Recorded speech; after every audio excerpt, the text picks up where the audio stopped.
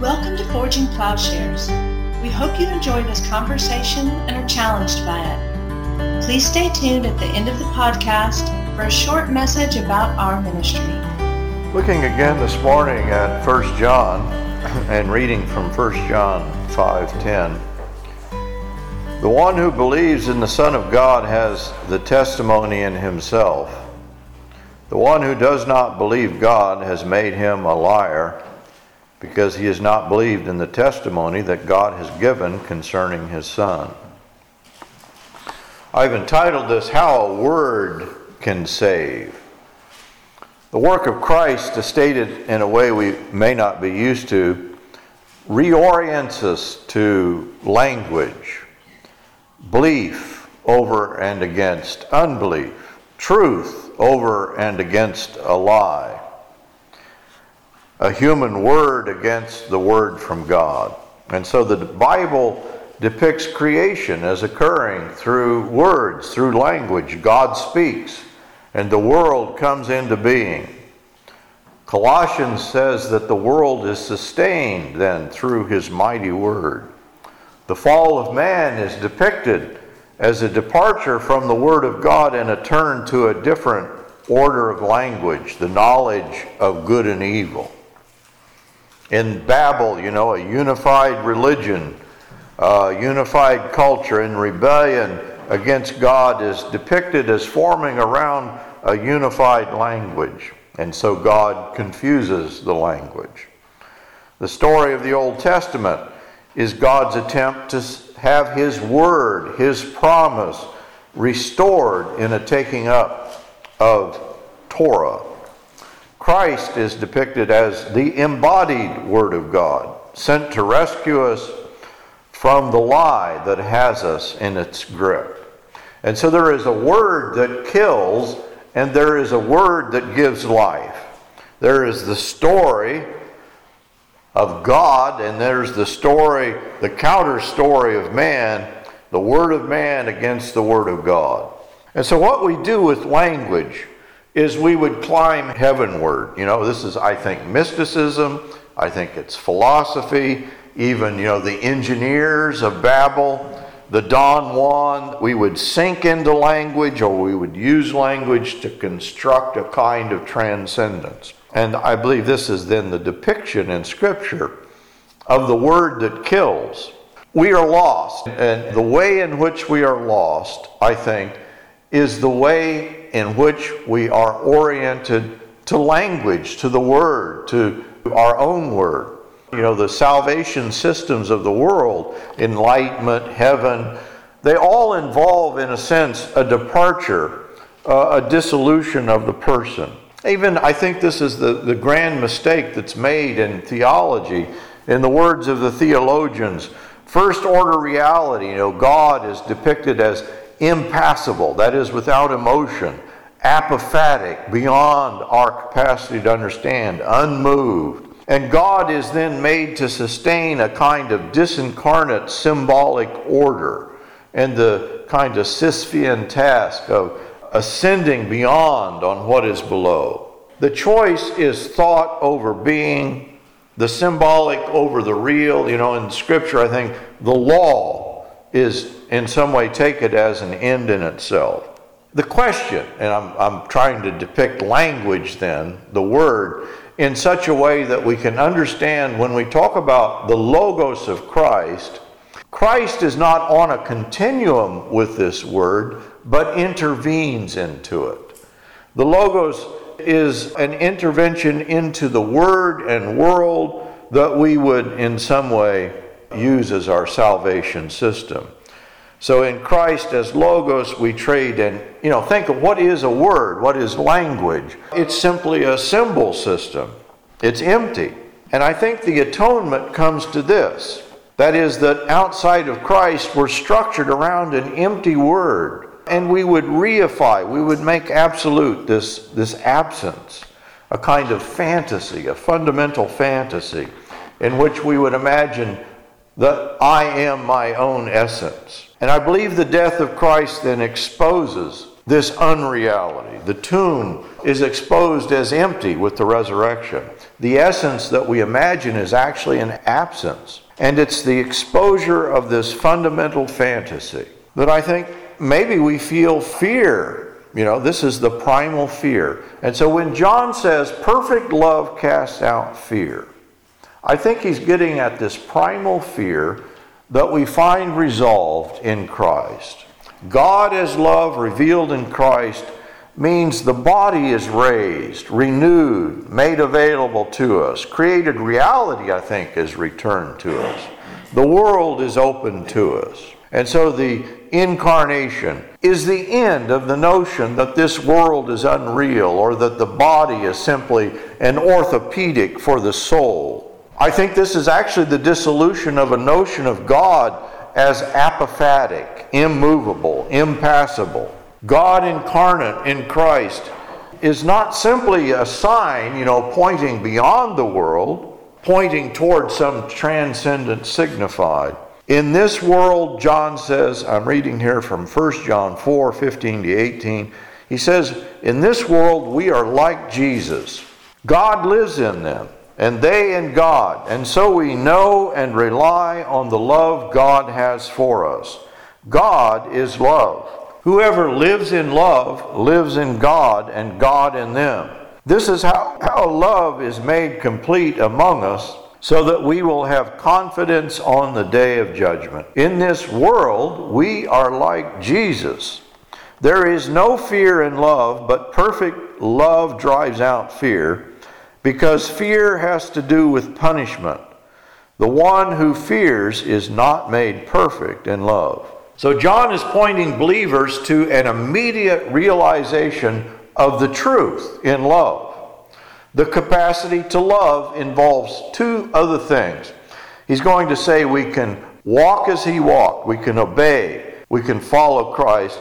It's belief itself, the mindset of belief. And I think we need to describe this mindset as putting on the mind of Christ. This is part of the love.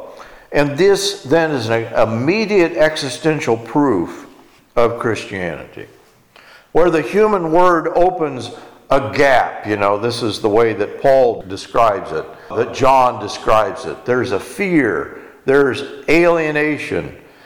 Love does not simply, it doesn't just simply close that gap, but it displaces it, I think, with the word of Christ. I think that's what it means to displace the word of man with the logos of Christ. It's to displace a symbol system with a person.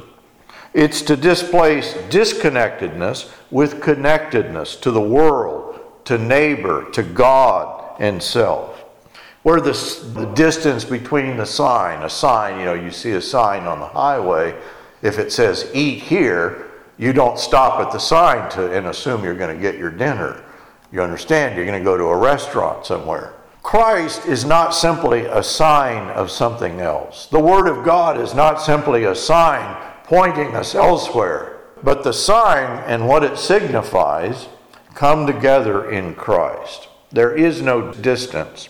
And so that distance, this is what Paul describes. The law of my mind and the law of my heart are separate from one another and are pitted against one another. And there is a disabling of the will. Love is an enabling. It's bringing together flesh and spirit, soul and body, so that human agency is enabled by the love of Christ. We can follow Christ. We can do what he did. And we can experience, I think I'm saying an odd thing here. I'm saying that belief itself in Christ is a kind of proof. Now that sounds odd, but I think that an experience we do away without dependence, distance, difference, fear, that there is an immediate realization of the goodness and beauty of God. And this is the undeniable accomplishment of the cross. And so agape love is an immediate way in which to know God and to experience reconciliation with God and neighbor. And it will be marked then by characteristics of love. It won't be violent. It won't be oppressive. The human word, I think, is always a violent word. It's always my belief, my word, my possession, my country, my identity against yours. Rightly understood then, belief, obedience are summed up in love, in agape love. And they have, I believe, a universal continuity. That is, that the Logos of Christ addresses every human culture, every human word, every human predicament, every person. The book of 1 John, we believe, is written to the city of Ephesus. And in Ephesus, some false teachers have arisen saying they have the true word of God. And this true word, this secret knowledge, will give them a special power of a disembodied seeing of God. It's a kind of early proto-Gnostic understanding. And so, like the serpent in Genesis, the promise is like you will have a divine status. John is offering them a more mundane proof. Not that they will become masters of the universe, but you will become master of yourself. Obedience has proven to be impossible for people, right? Due to sin. This was the point of the law. Not to offer up, what do we get in the law? Not life and love, but to demonstrate there's kind of an incapacity. And the expectation of obedience is a proof. Because this incapacity is done away with. This is actually in Moses' prediction when he receives the law. Even as he gave it, he says that you won't keep it. And that the law would simply mark Jewish rebellion. The Christian answer to this predicament, it's not to get rid of the law. Our problem is not the law, but our problem is our orientation to the law. Our problem is the human orientation to the Word. The Gnostic answer, like the Gnostic cults, I think of our day, is to mistake the problem for the answer. This is Scientology, L. Ron Hubbard, that he pictures the body as the problem. And L. Ron Hubbard, the last thing he did, they say, he cleared him. He actually died insane, but they say he cleared himself of the body and achieved the eighth dynamic. He achieved final insight. How did he do this? By dying. The Scientologists, I think, are very similar to the Gnostics of John's day. They would take nothing on faith alone. This is the significance of belief. But they would literally, you understand, if you're in Scientology, you pay for each step upward in the Scientology. This is why at the upper levels you get the super wealthy. You arrive at a certainty, and you achieve a secret knowledge. So Tom Cruise, John Travolta are convinced that Scientology is responsible for their stardom. And the ultimate success, this is why the lesser lights are doing the same thing, that they then will achieve enlightenment if they just work. I think this is just the way that human thought, human religion functions. This is Mormonism. If you work your way up in the echelons of the Mormon religion. It's Islam. You work your way up. Eventually you get a harem of women. It's many cults that I think very similar to early century Gnosticism. John speaks of Christ and those born of God through belief as overcoming the world. What world have they overcome? I think it's this world that I'm describing, this world of the Word of man. And the difference from a Gnostic notion of overcoming, I think, is a misunderstanding of the human predicament. What is it that is overcome? The world that is overcome by Christ through faith, through belief, is the Word and world constituted by human beings. The principalities and powers, the ruling authorities, the government, think in Jesus' day of Herod, Pilate, the religious rulers of his day, along with the prejudices and racism of the day. I believe that's the world Jesus is overcoming. The religions of the prince and the powers that I think he's still overcoming that world for us. In a very concrete way, he's driving out the prince of this world. The world the Gnostics would overcome, and I think the Gnostics are just representative of what people would overcome is this world. That is God's good created world that we have to separate out. There's a difference between the world that is in the beginning, God created, and there is the world of the human culture, human word, human society. And so what is up for debate, I think, is what is the problem? What is the human predicament? What needs overcoming? What pains you? What is the source of suffering? What is the human disease? There's clearly something wrong. And the false teachers point at the body, the law, material reality, creation itself, as presenting an obstacle to be overcome. And the way it's overcome is you die. You're disembodied. You depart. You leave and you attain an alternative symbolic order. This is Gnostic knowing, secret knowledge.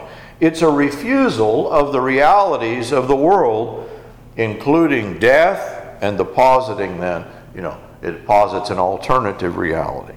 So I believe Jesus takes up the cross to overcome death and to open up resurrection life. Demonstrating, what is he? He shows this through, he is the bread of life. He is the living water. He is the truth incarnate. That is, the imagery is always that of this created reality, God in flesh.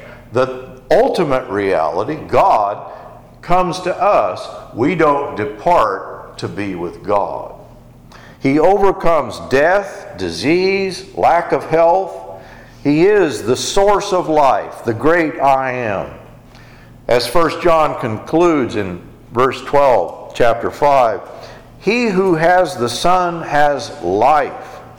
He who does not have the Son of God does not have life. This life is immediately evident, I believe, in the restored agency of obedience. We can follow him. In belief, we can engage in the reality of this world through this belief. So John's doctrinal test, what he's doing in 1 John, he's trying to sift out false religion from true religion. This false religion, it's kind of a science fiction, it's kind of a mysticism, it's a departure. The true religion is grounded in the historicity of Christ. Now, don't misunderstand me. I'm not saying that belief in Christ is simply a belief in historicity. But neither is it an exclusion of the historical, right? There's an engagement with historical reality. It's not a departure. This experience of knowing God rests on knowledge of the Jesus who came historically. The claim to, this is 1 John, or rather the Gospel 1:14, that says that they beheld the glory of Christ. Where did they behold the glory? Well, in the events of his ministry, his healing ministry, the things that he said, the blind see, the lame walk. What the eyewitnesses beheld, this is the interesting thing, not everybody saw the same thing. People saw the same event and some did not see the glory of God, because the events themselves were not understood because of disbelief, unbelief. And so even if you saw Christ and the miracles of Christ, the eyes of belief enable you to understand what is happening, to get at their meaning. John says this throughout the gospel. And some of this was only available to them in retrospect. They say, oh, this happened, and now we understand what this means. They're going to say this about the death of Christ. They're going to say this about the arrest of Christ. They didn't understand how this was itself a revelation of the glory of God. So Jesus, filled out with the understanding that he is the Christ, that he is, they believe this is an understanding that simply seeing does not allow. And so John will contrast these two things. We say seeing is believing. John says, no, those are actually two different things. Belief in Jesus, it's not simply an inward intensity of belief. It's not for knowing. We don't know in some direct sense. but for believing. That's what John says the purpose of his gospel is. Therefore, many other signs, this is the end of the gospel, chapter 20, many other signs Jesus also performed in the presence of the disciples, which are not written in this book, but these have been written, why? So that you may believe that Jesus is the Christ, the Son of God, and that believing you may have life in his name. So, experience, vision is not the same thing. It speaks of knowing. Belief is the only means of appropriating the Word of God. Belief is the only means of appropriating final truth. And this believing is the basis of loving God, loving neighbor, and actually loving self and the world. This believing is to take up this word and live in it and live it out, follow Jesus. So, John's giving us a kind of proof, of social proof of agape love, and it entails both belief and obedience. He juxtaposes two things. I think we would normally not juxtapose. That God is not available to sight, but he's available in love. This love is not obtained through the eyes, but through imitating the divine model. The love and obedience of Christ are inseparable from our love and obedience to understand, apprehend who God is. And it's only available then, this is the picture, this is the strong claim of the New Testament, it's only available through the new birth given by the Son. So the private, secret knowledge of the false teachers is not a knowing that binds together. Think of as you ascend the hierarchy in the various Gnostic cults. You are set above others. It's not like the mutual submission that we talked about this morning. Pursuit of this privatized knowledge is alienating. I believe the pursuit of every human word, every human knowledge as an end in itself is alienating. The very desire associated with knowledge is one that cuts off from life and love. It cuts us off from authentic experience. It must deny John's primary proof, a self-evident, universal love channeled through an empowered embodiment, obedient human agent involved in the realities of the world. And so John insists that authentic Christianity is self-evident. You have the proof in yourself, he says. Obedience, believing, agape love are a proof. And this is why John can say, the one who believes in the Son of God has the testimony in himself. He's not simply describing experiential proofs, which are incommensurate with universal experience. That is, that in Christ, this word addresses the universal problem. So take up this word and walk as it displaces the lie that cripples, the word that kills, as this word is the word of life.